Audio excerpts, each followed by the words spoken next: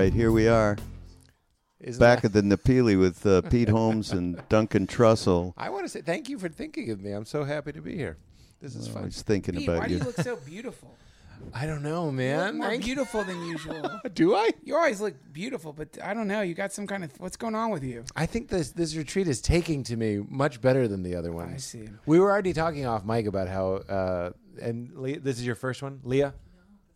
We have an audience Third here, one. so There's everybody several. who knows. Yeah, Raghu, set the stage before Yeah, we so start. Oh, wait, Him. Pete's got this weird sexy radiance. To him. What are you putting out, man? Pheromones. I'm I feeling like it. this It's retreat. pheromones. I'm feeling it. Well, we're at the retreat back Yes. here in Maui with Ramdas Krishnadas, Jack Cornfield. Maui, I barely know her. All right. Good night. Last time we were here. Can't. I made that joke remember for what you did Val. last She would time? love that joke. What? Last time we were here, and we were sitting the three of us together, and you renamed my podcast and took it over, and it was some What did I name bullshit New Age thing. It was horrible. What did I call it? Light of the Waxing Moon with Raghu Marcus? Something Yes. like that. It was just awful. And I so- remember, yes, I remember. It was a different room. Sorry, Raghu. No. So anyhow, we weren't going to talk about this, but unfortunately, I don't think there's a way we can't talk about this, especially since as part of our audience here, Dr. Rick, he and I were in India not very long ago with a group of people, and in our travels, Yes. and we've talked about this particular being that we met in the middle of the jungle. So it so happens, I'm going to say this, so happens that my wife, who knows him quite well, would happen to be on a video chat with him, and Duncan was walking by, so she turned the thing over to him, and he was just telling us that this was the wackiest thing. Well, no, I think I'll preface it by saying what I've thought when you've talked about this Baba is I just kind of, I don't know, I just thought no. No, you're not into gurus. No. Oh, I get it. We were Yeah. talking. I don't mean to interrupt. I have very little to do with this story, but I will relate to your feeling of dead gurus or good gurus because The best. That was it. they become myths, Yeah. and then they can't hurt you anymore. Like this guy that you're They talking can't about. hurt you anymore. You know, I'm actually writing about this right now and talking about Christ. And I was like, I used to wish that there were video cameras and reporters and stuff so we could film the crucifixion and the resurrection and the Last Supper and all that stuff. And now my attitude is, what, and ruin it? You know, Right. So we could find out that Jesus was a chain smoker and called everyone chief. You know, like it. So what the danger of your living guru is that he could... in our, you know what I'm saying. Like something could happen and it could hurt us. yes, it could damage us. Absolutely. But I will tell you this. Whereas Maharaji is gold. You know what I mean? Like he's already becoming mythologized in a beautiful way that can reach me. I can project onto him as we all do, as opposed to what if I met him? It's like that meeting your hero. As I meet him and his hand's really clammy, and I'm just kind of like, this is who I love. Or wait, My or wait, hand's or like wait, crazy. or wait, or wait, or even worse, I have clammy hands, by the way. That was That's not a your real thing. example. It's called See, projection. projecting. I told and you. that's what would happen. I yeah. do. Now yes. let me produce for you a worse outcome than you run into Maharaji and whatever he's smoking cigarettes and he's annoying. Yeah. I'll present a worse. Which I would be fine with. I'd like to say Here's I'd what's still horrible. be okay with Here's that. what's a horrible possibility. You run into him, and it's all real, and now you have to deal with. Oh, that's beautiful. Yeah. being in the presence. You're absolutely of the right. thing they were all talking That's about. the deeper fear And that now we your film the ego is resurrection, gonna and get he in- is. and your ego gets annihilated. And now you have to deal with the fact that, like, not only does your ego get it, but it's more like, you see those videos of people like getting sucked over a waterfall or something. Like dum-dums will go swimming in like. I got the wrong search words. I'm watching kittens and stuff. I can only fall asleep watching people get sucked over waterfalls. But when you're like, you know what I mean? So like the worst possible thing that could happen, the best possible thing, is the worst possible thing. the best possible thing is you run into some alleged guru. Alleged. And you're like, Take what? it to court. Yeah, you're Over like, the what- ledge you're like, whatever. in a This guy, waterfall. like these, they're on a bunch of acid. Like these are some hippies from like this is like the peak hippie, man. Yeah. They went over to India on what's that trail called? The hippie trail. They went The over to hippie India on trail. the hippie trail, ran into the Brotherhood of Eternal Love, got blasted on some great Owsley acid or whoever was making that stuff. Sunshine. And then, came into the presence of a charlatan who did some sleight of hand shit and made them all think he was Jesus. That's the best possible outcome, because in that situation, you're going to be able to maintain the integrity of your ego. It clicks into place in your brain. Yeah. We're saying the same thing, because Exactly. I'm saying metaphorically, it's easier for my mind to wrap around. I go, my attitude these days is Christ rose again, or he didn't. It doesn't really matter to me. And that's like a nice way to not deal with it. But you're saying if I go and there he is rising from the grave, that's what a are you huge gonna- now challenge what are you gonna to do? me. Now what? It's what Krishna Das said to me at this retreat. It changed my life. We were talking about real. Sometime back. It was last year. Last year. And I was like talking about miracles and stuff. And he was like, you have a shadow on your heart, is what he said. I barely knew him at the time. Yeah. And he goes, you have a shadow on your heart from when you pretended to believe but didn't. And I was like, shit. And he goes, water into wine is no big deal compared to the things he had seen. I still maintain that it's not exactly the point, which was the Baba that said, I give people what they want, so they'll want what I give. So all the miracles and stuff are just kind of like the neon sign. So the barker at the carnival. Exactly. It's the Let carnival barker. me put it this way. I think one of the worst things that can happen to a person outside of like an IRS audit every time we go to you, is you're to just like, going, no, this is what's worse. Is to see Bigfoot. If you see Bigfoot, you are so fucked. Yeah, because You're that out dude in the hasn't paid taxes in a millennia. You've got to You got to write off these. No, if you see goat if heads. you see Bigfoot, you have two choices. So you and I are out in the woods, and all of a sudden we both see Bigfoot. He wanders into a clearing. It's Bigfoot. Yeah. It's the Sasquatch. It's a fucking hominid covered in hair. Mystical butterflies are landing in his fur. He's like in tune with nature. You and I, from now on, Yeah, we we either live have in a to different world. after he hobbles off, you and me have to look at each other and be like, we will never talk about this day. Well, yeah. Or we're going to go on coast to coast for the rest of our lives. Like, I saw Bigfoot. I swear to God, I'm not crazy. Right. So the it sucks. Inconvenience of a miracle. Yeah. Yes, that's it. That's what we're calling this That's what you podcast. call The your book. inconvenience of it. Well, I was surfing once and a whale. This is very brief, Raghu. I feel bad you haven't said very much. A whale went under How us. can I get a word in edgewise with the two know. of you? Forget about I'm it. actually trying to alkalize things. you are. No, I'm not. We were on our surfboards and a whale, Val was there, went under us. And our brains almost immediately deleted the memory. We loved it, but it was too enormous in scope to hold. That's it. When I see a whale out, people have been seeing whales jump up and splash. We go, oh, it's a whale like I see in the TV. But when it swims under you and something, you feel the suck of this thing's current and it moves your board and you're like, ah. And it came up and it was barnacled and green. It almost looks like my brain. You ever play a video game and the polygons kind of break apart? Yeah. It's like a glitch. It looked like a glitch. It looked like I was looking at a glitch. That's how I remember it. It didn't actually look like a glitch, but as I remember it, I can't fully That's so remember cool. None of that happens when you see the Sasquatch. No glitch? No glitch. Have you seen You mean a your big- Are Sasquatch? you I saying saw you've it. seen a Bigfoot? Oh, yeah. You've Wait, not wait. seen a big Now Bigfoot. we have the That would be focus- a good scoop. I want A metaphorical Bigfoot. Your Jungle Baba is your well, Sasquatch? not him, Maharaji. Maharaji was your Yeah, first because Sasquatch. on the day-to-day, the Sasquatch. It's hard to say. Sasquatch. Suckwatch. What Yeah. the hell? It appeared The on a Suckwatch. day-to-day being. I'd much rather see a Suckwatch than a Sasquatch. Yeah. But They're that's like the exciting, but erotic then- beings of Then the- you FaceTimed with a Sasquatch, modern Sasquatch. No, the long and short of it is so Raghu has talked about this, and I appreciate your observation, and also I've seen Saraswati. She seems kind of overcome by this, and a lot of people I respect have run into this person and have been kind of like moved in some way by his energy or whatever. But from my perspective, I don't know, no disrespect, but it's just the kind of thing where I don't know, my brain can't handle it. I don't want to think about it. I don't know what that is. So.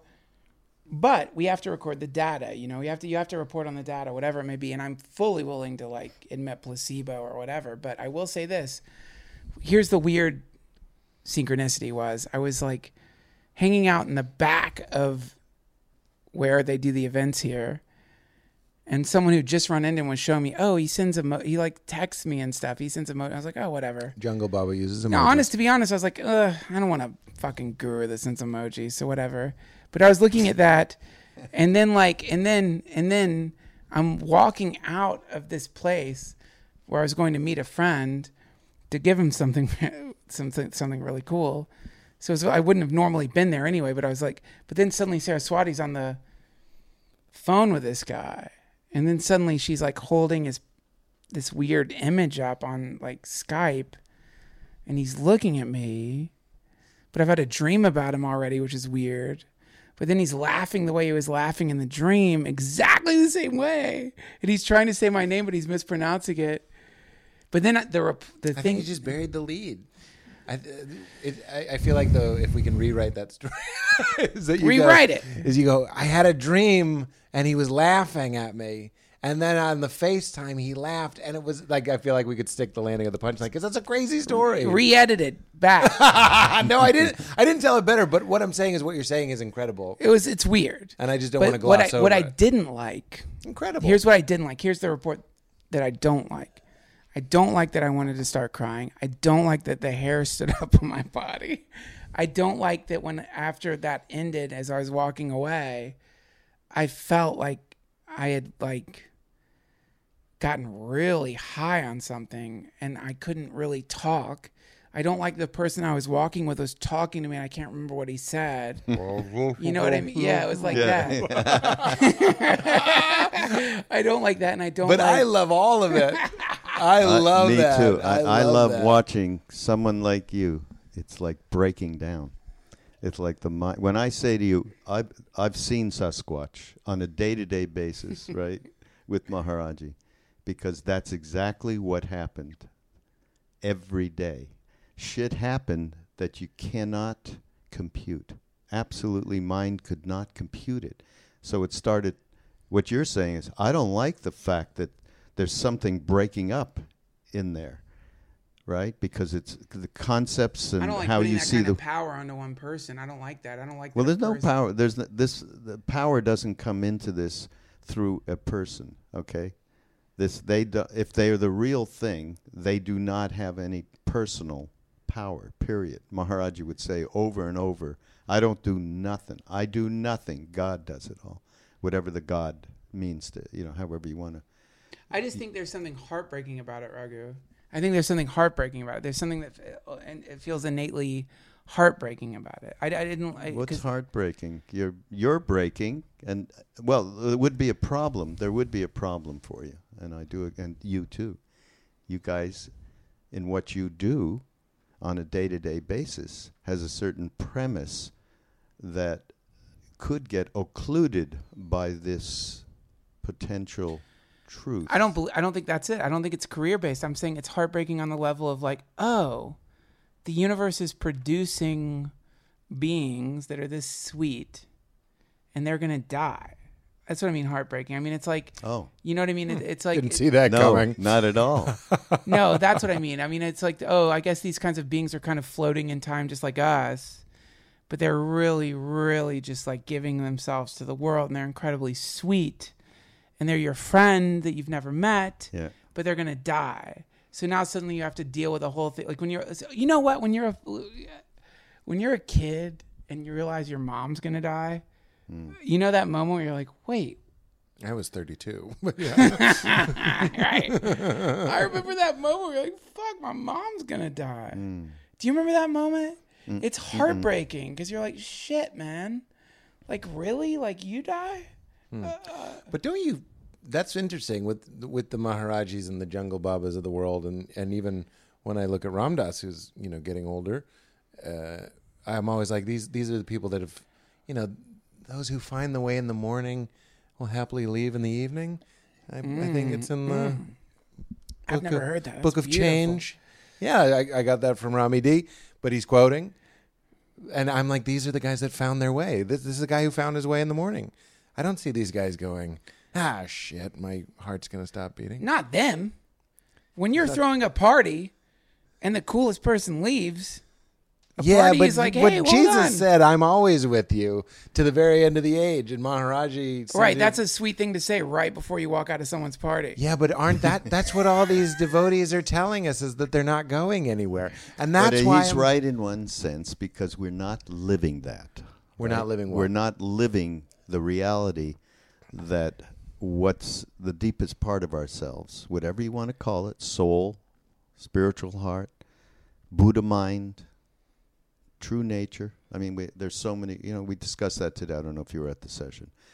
But we are not living that. So that fear in us that we are expired, finished, you will not ever be again once we are not living it. So when you meet, like when we met Maharaji, I never thought for a second he was going to die, ever. And then one day I'm sitting in I had come back to America, and the phone rings. It's Ram Dass. He says, Raghu, I have to tell you something. My whole body went into a bolt upright. Talk about every hair on my body standing up, because I knew right away. Maharaji left that body at 6 o'clock, whatever, in Vrindavan. And I was so angry. It took me years and years to come out of that. You did that to me. Because the best thing I ever had was, it's in the prayers to the Guru. You're my best friend. You're my mother. You're my father. You're my sister. You're my brother. You're my wife. You're my children. You're everything. Everything. And everything went away in that moment. Now, if I had, I was, 27 years old or something. If I was steeped in the reality of karma, reincarnation, soul, all of those things from the East, it would have been like a nothing. And you're right. Meeting that, number one, having that leave is like, how you can't handle it, having that kind of love that's completely unconditional. Leave is an impossible thing, but it also informs our own inability to process the reality of impermanence and death. And that's really what this is all about. Well, that's what, I was wondering if you are projecting. You go, look at this wonderful thing and it's going to die. And isn't that just us saying, look at anything? I don't like thinking that you're going to die. Impermanence. Makes me think of my own Well, you don't have to worry. I'm not going to die. Nice. You haven't yet. I mean, no, I mean, like, there is this is where my brain lands in the universe right now. It's just like, there's this kind of poignancy to it. And it's like, it'd be better to have not met something like that, because, like, in a weird way, because it's like, shit, like, I don't want to see that. I don't want to see that laugh. I don't want to see that I don't want to see that sweetness. It's too sweet. I don't want to see the way he's looking back at these people around him. I don't want to see that. but isn't that the game? I'm a little surprised. No, I by like this. it. But I'm just saying, it's If just he was like, here all the time, who cares? We'd just be going like you're telling us we should.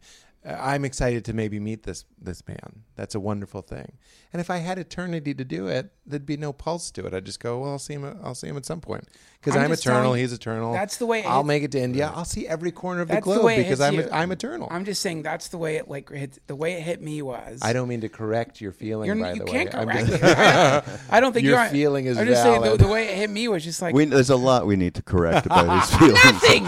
I'm perfect. I'm No. the Baba. You know what I think it is, Duncan, is your role in my life is you always calm me down. So it's interesting to see you feel. I don't There's need role to, reversal no, going for, on, number one, I don't need to be. You've calmed me down 3 times this retreat. Thank you. You're but I don't, a rock. I don't me. feel like I would want this to be calm. If he's a rock for I you, know. you got He's a Rolling Rock, a bottle of Rolling Rock. No, I don't want to be calmed down. No, I know. I like that poignant sense. I'm just reporting in on what the feeling was for me, having met him, and then like coming back here in this room and then sitting on the bed for a second to get my shit back together. And then like just the psychonaut in me being like trying to measure up the intoxication, like, cause like the psychonaut in me being like, all right, this is like, definitely feels like a little bit like acid, but it's not acid. Like, what is this? This feels like some kind of like, I'm trying to compare it to your brain is trying to compare it to a psychedelic you've taken. You're like, well, I don't really know what the psychedelic is. And then there's the unnerving aspect to when I take a psychedelic, I immediately do this like really from doing psychedelics since I was 16. I have the temporal calculation I immediately do with any psychedelic I take. So what is that? What do you mean? What I mean is so for example, let's say I took LSD at like 2:00, I'm going to know like, oh, okay, I'll be able to go to sleep by 11. Right? Like I do calculations, those kinds of calculations, because you know when you're coming down. Or I do that. Or with I coffee. know Thorazine will be good around 2, 3. That's someone who was like taking the real shit back in the day. Yeah. We didn't You have. guys we don't take don't. this. We don't keep. We're not taking This 300. is disco acid. We're not taking you're 300 microgram doses of like from the Brotherhood. Right. But and right now the way you do it is like, oh, I'll probably go to sleep by 10. Yeah. Right. So when a kind of psychedelic state falls upon you from Skyping with someone. One of the disconcerting elements of it is you have no calculation for when you're going to come down. So that's one of the weird moments is you're like, well, I don't know how long this is going to last. Does this go on for like, how many hours does this go on for? It's called, this is potentially a very dangerous drug. It could be a lifetime dealing with this shit. And also, you guys can't see Raghu Marcus, but what you wouldn't want to see right now is someone wearing black headphones, fashionable glasses on, who looks like Raghu looking at you going, this could last your whole life. But when you first called me years ago, so many years ago, when he called me to say, you guys got to be doing podcasts, and that's how this whole, that's why he's Guruji on podcasts. So at that moment, you should not have made that call. What call? To you? Yeah. Because that moment was the moment. That's what Jack Cornfield quoted today. It was like, call upon the gods, but don't be careful because the gods might answer. Yeah, right. Exactly. And they'll bang on your brass until they turn you into gold. Tell me, you were mentioning something before, so I want to hear a little bit about it because we haven't talked in a long time. Yeah. You're doing a book. Yeah. Tell me what it's about. I was doing it last time we did. Because this also could change your book, maybe. I know. It is interesting. But the book is just a time capsule of something that's kind of already happened, which was taking me from losing my faith because my wife left me and then regaining it in new ways. So I'm writing the book to restore. I've met a lot of people that have like gone through very similar experiences. It's actually kind of trippy. A lot of people come up to me and they're like, my wife left me. And then I also had a crisis of faith. And then your podcast helped me. So I was like, I want to just like chronicle that journey because it seems to relieve suffering in people. Wow. That sounds very self-righteous. But I want to write the book to restore a vocabulary for what I call what is this? Just kind of like a general philosophical, spiritual itchiness. What is going on here? What's it all about? And also relieve that suffering. And there's a certain psychological benefit that I've experienced from reclaiming some of the icons of my youth, like Christ. I love Duncan's hat says, I love Jesus. I told him that when I did his podcast, he was the first person, and I was raised Christian. You're the first person I met that said, I love Jesus in a way that was completely unembarrassed and passionate. And I meant it. It wasn't just like kind of towing a line or belonging to a group. This was a guy who didn't have to, wasn't expected to, in fact, was expected not to, and still loved Christ. And I was like, holy shit, like the door cracking open ever so slightly back to those icons and those images and those metaphors feels really, really good. So even though my spirituality is constantly fluctuating and being changed by things like that, I want to tell the story of losing it and then seeing the beauty of losing it and then rebuilding it. And the third part is through this stuff, through Ram Dass and through that story I told you off mic about Krishna Das. Or was that on mic? I don't remember. Yeah. So talk about Christ. What is your renewed connection like? Yeah. I love to, the last time, sometimes I take psychedelics and I remember Christ. And for some reason that word, for whatever it is, really means something to me. It makes me laugh and smile and fill up. Jack Cornfield was telling that story about the guy who got into all this stuff and the Buddhism and the Krishna and the malas and all that stuff, but as he was dying, wanted Jesus on his table. And I was like, oh, that's me. The ones that get in at the beginning have a psychological tie, but also it's just kind of like your first taste of it, and it's special. It's like your first kiss or something. So now I look at Jesus as sometimes speaking as Jesus. This is basic stuff for you guys, I'm sure. And sometimes speaking as the Christ, which is when the Big Bang happened, that was the beginning of this awareness, and that was the beginning of Christ. And when he says, I am the vine and you are the branches, I always used to take that as like, he's the commander in chief and we're his foot soldiers. And now I'm like, no, he's saying we're all one thing. The Christ is the vine and we're the branches, like God is a tree, like the trunk, and we forget, and we're being all branchy, and I'm growing a berry over here, and that one's over there being evil and dry and kind of fucking birds up. But like we're all part of this one thing.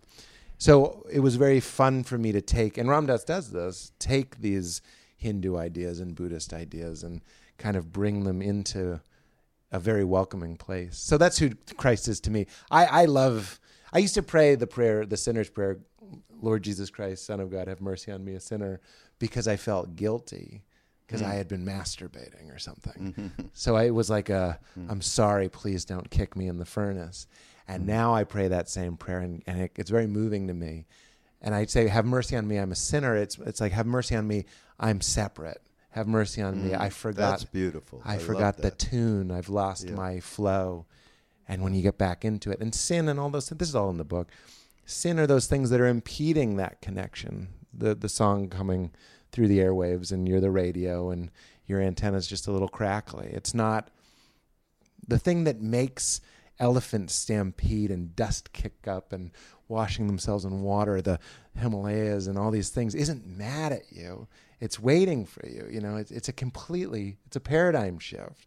Pleasing it because it could squash you, or like trying to let it flow through you is such a wonderful gift. Well, you know, I know we've discussed this before, especially with you, around when we went to India, we were introduced to Christ.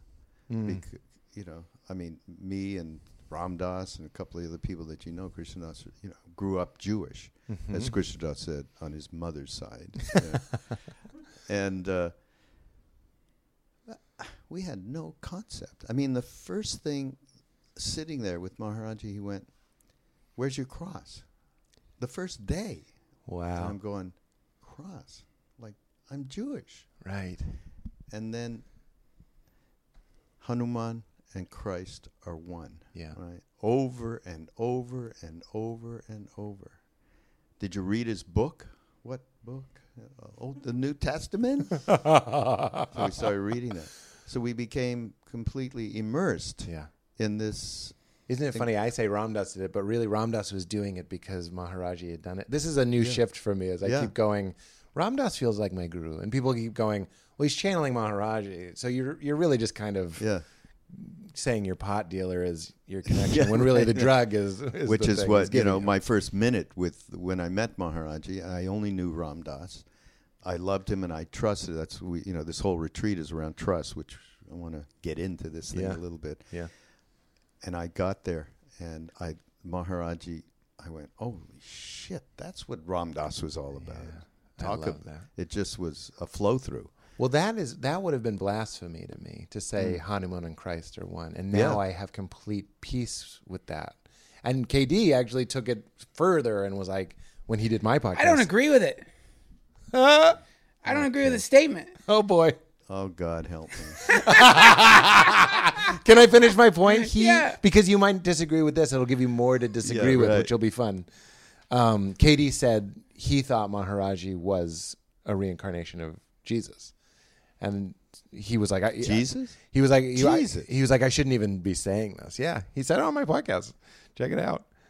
So he was saying it was the same energy come back. Energy, right. Well, what are we talking about? That's why, First of all, if the idea is Hanuman and Jesus are one. Fun. If the idea is Hanuman and Jesus are one, let's look at the actual mythology. Because I'll tell you what I love about it. Go ahead. Go for it. Okay, thank you. Let's talk about Hanuman first. Hanuman, little super divine monkey, doesn't know his own powers, tries to eat the sun. It's beautiful. It's great.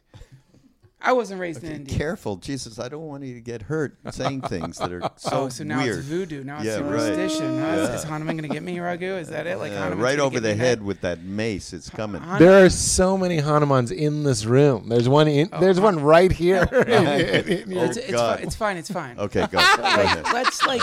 let's be specific here if we're going to get into like trying to like create some comparative mythology here, so that we don't end up diluting one or the other in some like weird attempt to fuse the East with the West. That's all. And it's like, there's something quite beautiful about Hanuman, and I won't pretend to understand it because I wasn't raised in India. But there's something incredibly beautiful to me about Jesus, and it's not a contest or anything. But one of the things I love about the story of Jesus versus Hanuman is that Jesus in the Garden of Gethsemane, prior to the crucifixion, when he said, "Take this cup away from me," is an example, and as far as I'm aware, the only example of a Messiah being trying to get the fuck out of his job. And to me, there is something so innately... Maybe I don't tell the story. I don't know what you're... He's saying, "Don't make me do this." And so, there's like a moment of doubt. In the Garden of Gethsemane, Christ and the disciples have gotten hammered. They're all drunk on wine. They've all fallen asleep. So his friends who know he's gonna he's been saying, "I'm gonna die. I'm about to die." His friends have completely abandoned him. They've all passed out. Whatever. It's no big deal. My friends would do the same thing, I'm sure. But that doesn't make you feel that much better. And so he goes wandering away from his friends who've all fallen asleep, knowing he's about to die. He's completely alone. He's in the garden. He says this prayer. "If there's any way for you to take this cup away from me, please don't. I don't want to drink from this cup. I don't want to die. I want to hang out with my friends. I like it here. I don't want to die."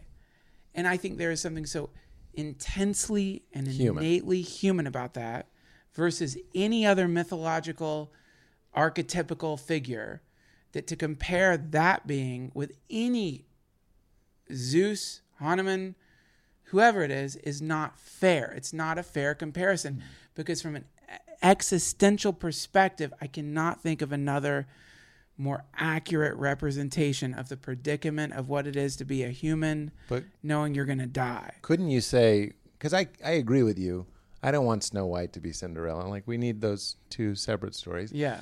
And those two separate things, beings.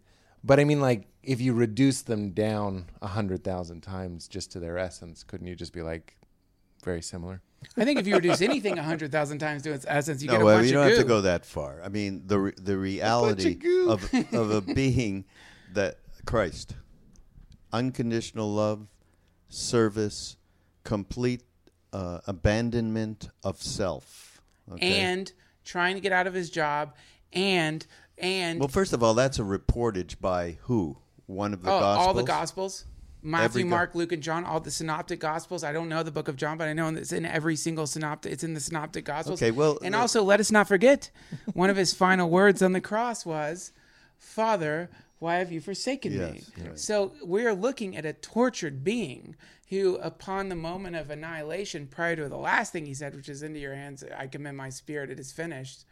Right before that, we were looking at the great dark night of the soul.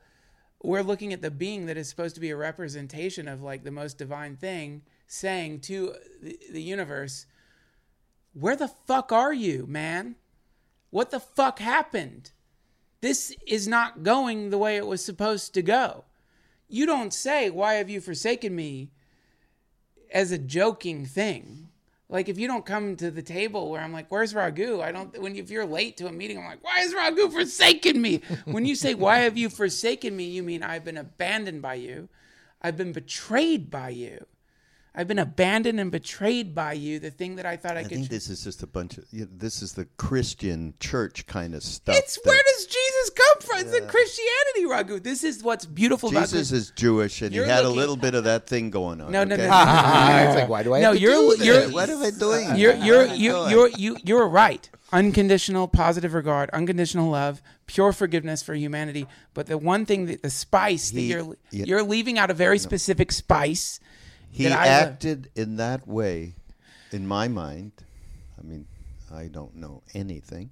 In my mind, though, he acted in that way so as to bring all of these souls into a certain place, like you are doing right now, of I can identify with that. Yeah. He did that for... Don't you feel like if Ram Dass were here, he would go, Christ was afraid, but he did it anyway. Because that's how much he loved God. That's what I think. And that's the Hanuman. But the way you're saying but if he said it, would all be like, But the way you're saying it is he was putting on a show. Take a 20-minute break. The way you're Not putting on a show, but he was acting in a way that he needed to be that actor in that moment. A different story. No, that's a different story. I will tell you. No, I'm saying he was acting in a different story. I don't think so. We need to bring this up tomorrow. I think he was. This thing with Ram I think he was horrified.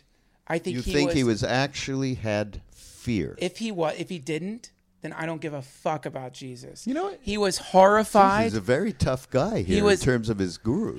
He was horrified. That's why he doesn't want to meet the real thing because he could be destroyed. No.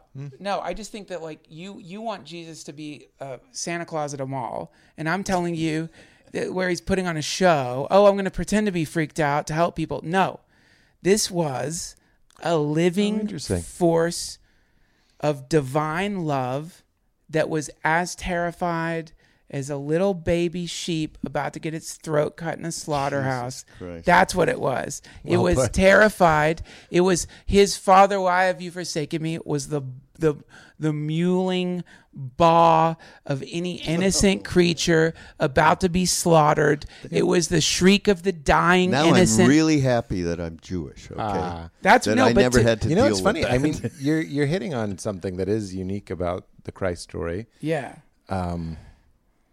This is some podcast. I don't know what this. I guess we don't have many fundamentalist listeners, but I'm just saying, don't take the passion out of my Christ, man. Okay. Like you want to make it some kind of show. It wasn't. He was Martin dying. Scorsese. He was freaked out. He was dying. He was freaked out. There's no way in the world that I would ever believe that.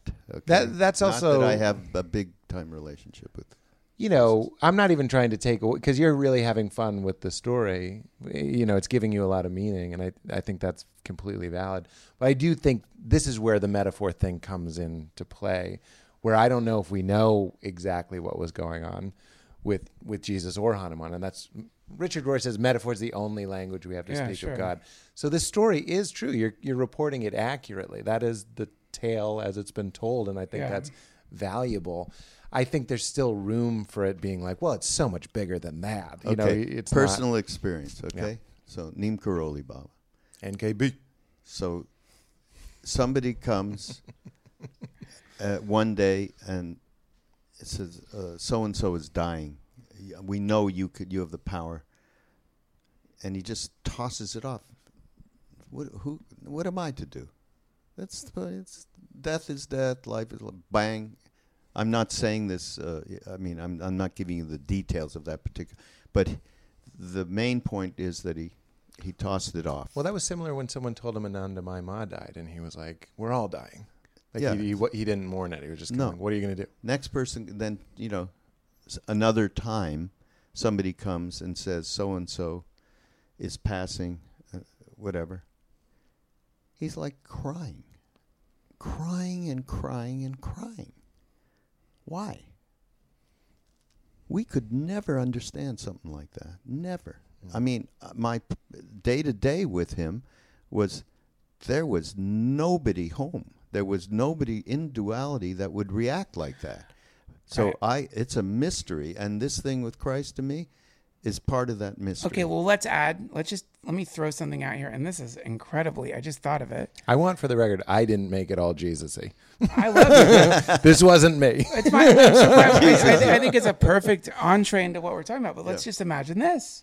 Let's imagine you had to watch Neem Karoli Baba get beaten and nailed to a crucifix, and on the crucifix wail out into infinity, "Why have you forsaken me? Ram, why have you forsaken me?"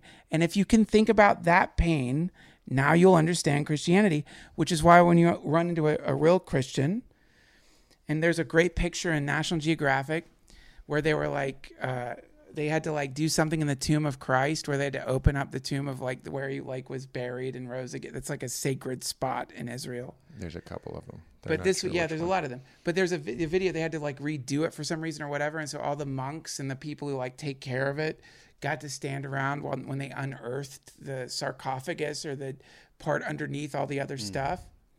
And if you look at their face, what you see is the face of someone whose brother just died in a car accident.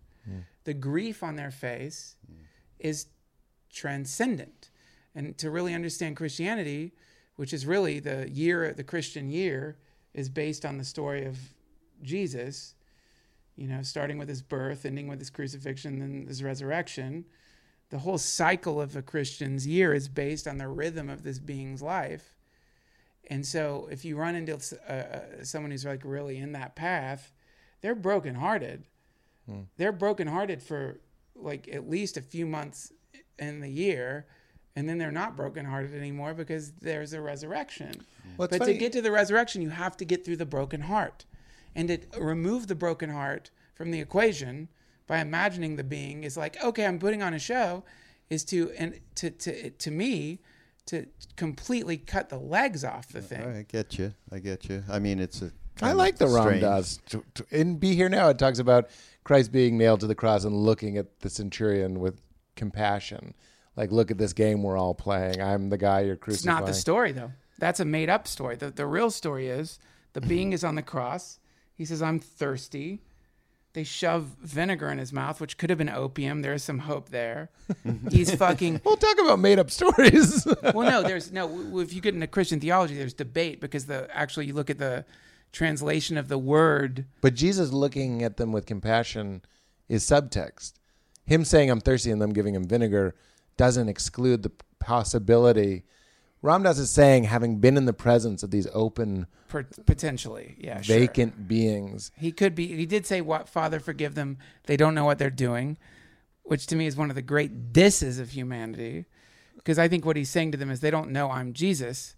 I think he's saying they don't know what they're doing. Like when you see your friend who's like in a blackout and he's pushing shit off the counter and he's like, you know, pissing in the garden. Yeah, he literally doesn't know what he's doing. He's just some dark, subconscious, habitual force. I think Jesus' prognosis for humanity was it's a Gurdjieff level spiritual machine. There's no autonomy there. They're absolutely like just locked into some habitual mechanism. So forgive them because they're literally just fucking broke down machines or something. Okay, you're really living on a relative plane, though. You who are so free. A being. I know. I think you're taking my place. That's why I said I'm not bringing this up. I think you've completely usurped. I feel like I'm being the Duncan by saying metaphor is the only language for this. So there's something greater than the story, and the story is wonderful to dissect and to talk about what was the intention of the character and how were they feeling and all that stuff. And I believe that, but kind of to drive that home, even though I know you know what I mean already, that what we're really after can't be organized or spoken about. Yeah. There's a gospel where Jesus doesn't come back. In Mark, he's crucified and doesn't resurrect. And that, to me, isn't an error. It's a clue that we're thinking about it wrong. It wasn't, was he mad or was he afraid like a sheep? The real thing... We're trying to get through the words, the space between. Exactly. You got to get to there's absolutely no way to think. And I know you know that. I wasn't explaining that to you. No, I'm just saying. All I'm saying is don't pull the I think that if you don't want to mash everything into. I'm saying don't make a PG version of what really happened, which is in the myth. I'm saying it didn't really happen. Like it's all a bunch of bullshit created by the Illuminati to control slaves. He's back! He's back, baby! But I feel like I just woke you up. But let's No, I'm just saying, but let's imagine in that story. Let's just not try to let's not try to groom it into some Disney character. Let's accept it for what it was, which is a broken man who believed. Accept it for what it was. A broken man who believed in something, being proven completely wrong, screaming to the sky, "Why have you forsaken me?" Jesus, this and then is in like a desperate, blasphemy. and then it's not blasphemy. No, it's Christianity. And Another word for Christianity. All right. And in a desperate last attempt, calling out ultimate surrender. I think you have forsaken me, and yet still, in this sense of forsakenness, I give my life to you. And that, I think, is the ultimate metaphor for enlightenment. And I can't think of a more beautiful metaphor for it, because any enlightened being that I've run into, who gets enlightened in some happy day? Oh, walking through the park, everything's going great. You look at the sky, oh, I'm having the best day of my life. Oh, what? Oh, fuck, I just got enlightened. Right. No, it comes from being broken down. Somebody at this retreat told me a story about a 10-day, it's very brief, silent retreat, and he had to sit still, very similar to Ram Dass's story where they'd hit you if you moved. Yeah. And 10 days of that. But the guys that he was in the room with snored, so he couldn't sleep. So he was meditating all day, every day, can't sleep at night, losing his mind, left a meditation because the guy next to him fell asleep sitting up and was snoring as well. Went to his quarters to try and sleep for half an hour while no one was in the room. The guy comes back and gets the guy, brings him back, goes, you have to keep meditating. And he meditated, was miserable, was having a hard time. And that's what snapped him. He said he couldn't stop crying and laughing. It sounds like a mental break, but it also sounds like a spiritual breakthrough. Yeah. Where he went into the woods and felt he was on the unified field. He was just like there because he couldn't. And I was like, you're talking to me? Like, I brought a white noise machine on this trip. I got earplugs. I was like, it's very important that you're talking to me right now because I'm the guy that wants that level of control. And Ram Dass is a similar story where he was getting miserable because he's an achiever like me, and they're asking him koans and they want him to give the correct answer. How do you see Buddha nature in the sound of a cricket? And Ram Dass, being the good Harvard boy that he is, would be like, well, you know, everything's everything, and the sound of the cricket is me and you talking, and be like, get out of here. And only when he broke and spent all day while he was meditating trying to think of a familial emergency that would help him save face and get him out of there. That's it. Did he go into and he goes, how do you know you're Buddha nature? And he goes, who knows, man? I don't know. How are you? And he was like, you're finally learning. I'm going to call this the Gospel of Sri Duncan. No. It's not really. What I'm saying is actually not that far apart from any other like basic Christian theology. But like if we look at Viktor Frankl's Man's Search for Meaning, and you look at like Viktor Frankl talking about being marched to do work. He's seen his entire family murdered in Auschwitz. And in this moment of like in the icy cold, knowing he could die, suddenly feeling true love. Like when everything's stripped away, in that place there's if you love. Want resurrection, you have to have crucifixion. Not the story a lot of us, me included, would like, which is going to come to us in a fucking hot tub. Because it isn't. It's what's going to happen to every single one of us in this room and every single one of us listening. Sorry, you guys, to break this to you. Is everyone you know is going to die. You're going to be sitting next to your mother, looking at her face, and this isn't the person that you grew up with. It's a person who you're going to look at her urine being collected in some jug next to her bed, and she won't be able to talk. And you're going to look at her. And you're gonna realize like, oh my God, this is what life is. Why have you forsaken me? Yeah, and then what's gonna happen is you're gonna hold your mother's hand right after she died, and you're gonna feel love, and you're gonna feel love springing out of that moment, and you're gonna realize, oh my God, here in the room, I'm holding my mom's dead hand, there is more love than I've ever felt in my life, and that's reality. But you don't get there from sitting in a fucking hot tub, man. And forgive me, man. I'm just saying, like, we must admit. Where did I get the hot tub? Well, you're Mr. Hot Tub. I know. Because that's the word around the campus. You're a big hot tub. You're turning. You know what? You're turning Jesus into an actor. He wasn't. It's humanity dying at the hands of like time. You know, I haven't the slightest idea. Except you're right. I am the guy in the hot tub. I am because. And it's mostly, you know, I met Ram Dass, went to India. There was Maharaji. I was 24 years old. And there was the big hot tub. But I was just going to say, isn't it also in the hot tub? And I sound like you. I feel like I'm channeling you. While that story is so true for so many, it's also a guy on a tucket in a blanket rolling around like a baby because you're singing to him. And all these people that we know and love found absolutely a Christ-like experience in that. Sure. Yeah, and we didn't do anything. Exactly. Sure. There was nothing. I mean, and we've all had suffering because life is suffering. It's a continuum, no doubt. But let's just not pluck away the one part of the continuum so that we can all enjoy one part. All right, well, let me turn this around, because before we end, I want to get at this because we're talking about it. Have we been recording? Oh, so sorry. Also, may I just say know this that. very quickly? Yeah. I am an atheist. Oh, That's so funny. You are so fun. Wow. this is the guy that had this extraordinary dream of somebody know. from a jungle, like 8,000 miles away, and on the phone he realizes, oh shit, it's the same guy.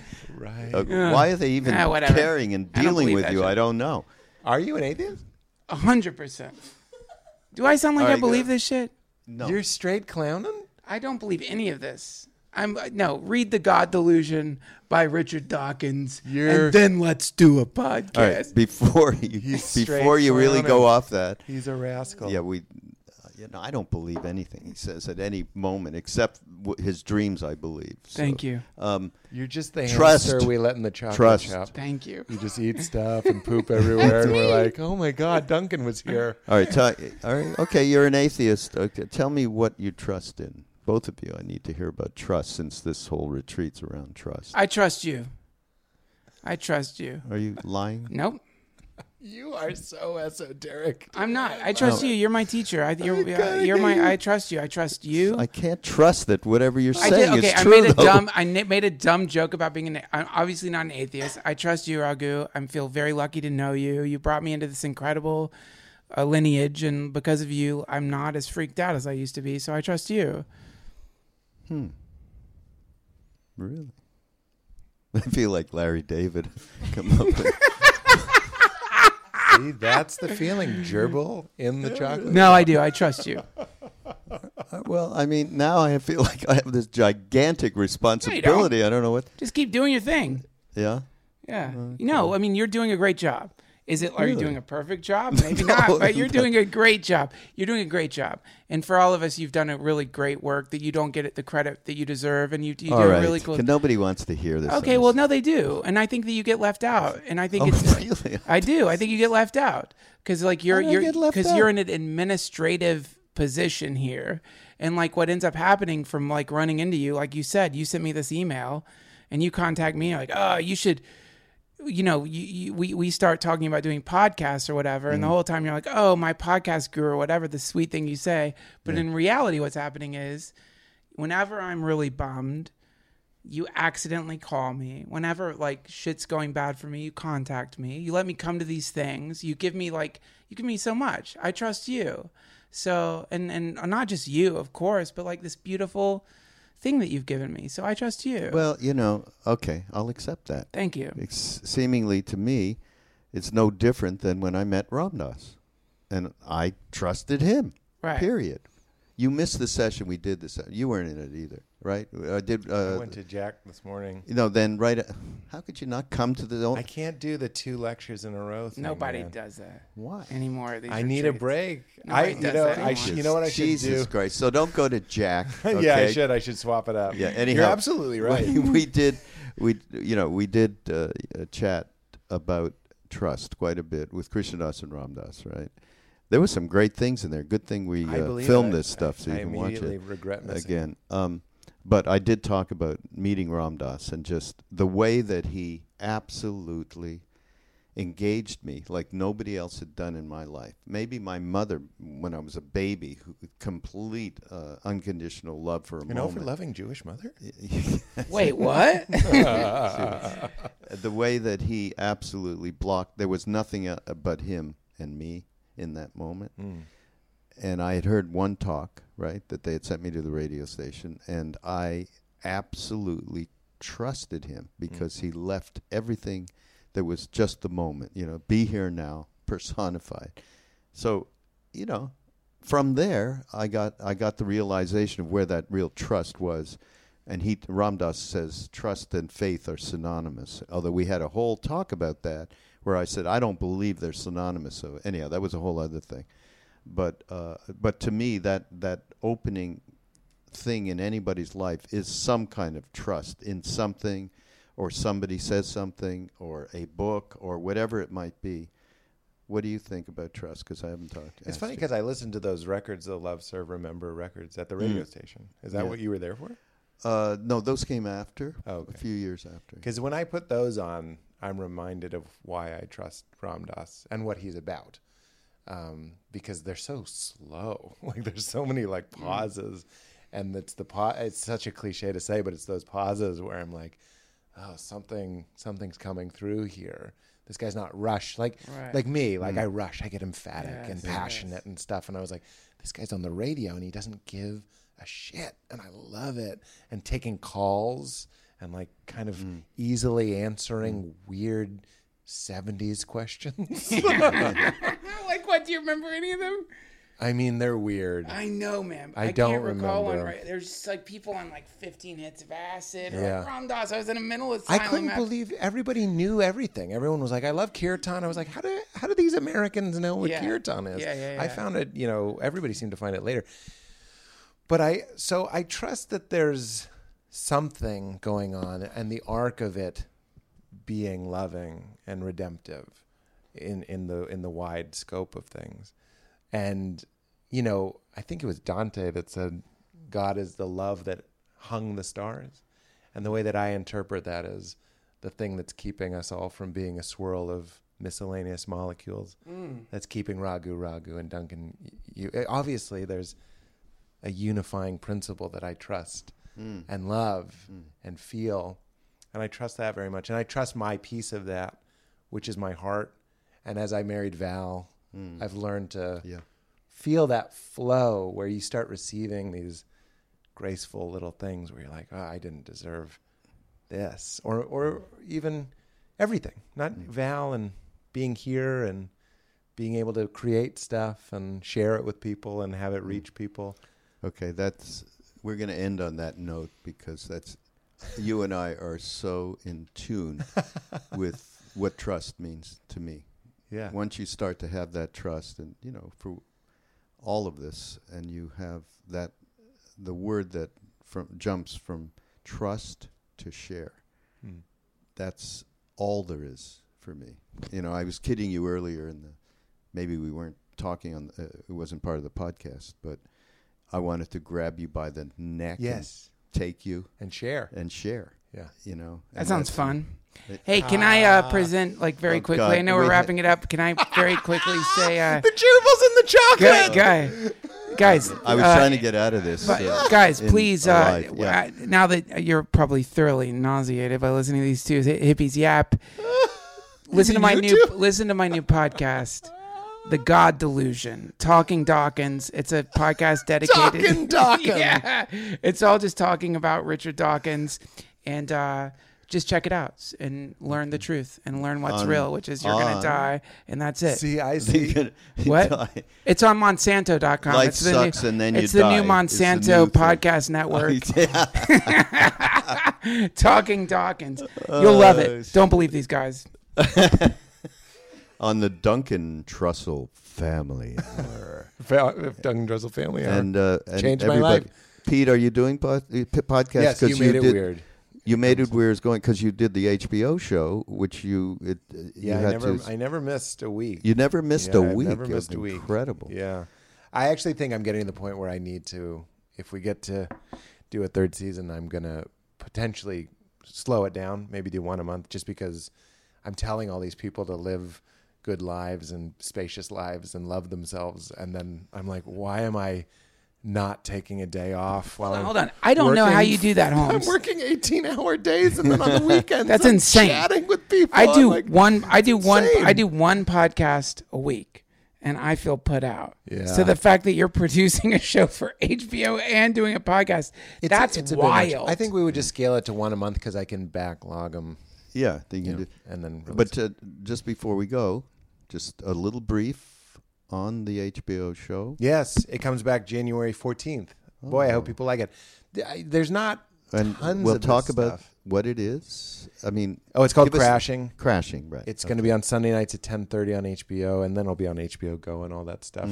But it's what I said earlier. My wife left me in real life, and it's a show about a guy whose wife leaves him, and then like all this stuff, you find what is it? 5 first comes the fall, then comes the recovery of the fall. Both are the mercy of God.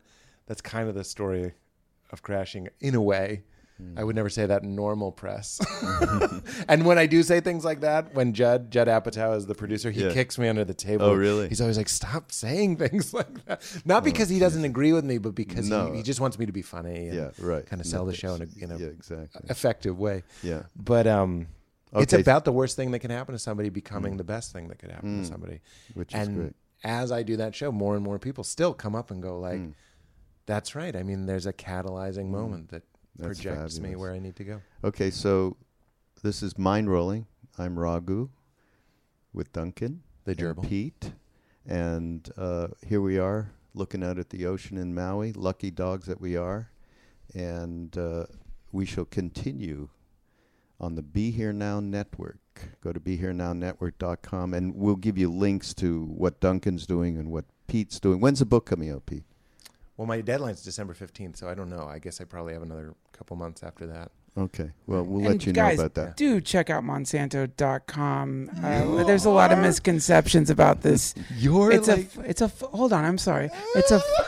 It's a farmer-friendly company, and we're doing a lot of great work for the world. So please check us. Give us a chance. I'm worse than him. I just went to somebody came with some gluten-free cookies for lunch, and I went up to the person who handles the kitchen, Verna, and I said, Verna, really, I love gluten. Can you? Well, this is why you need to try, guys. Go to Monsanto.com. Check out some of our genetically modified gluten. I said I like GMOs too, and she looked at me like, "Are you crazy? You came with all right. This is the end. I'm glad you appreciate them. Yeah.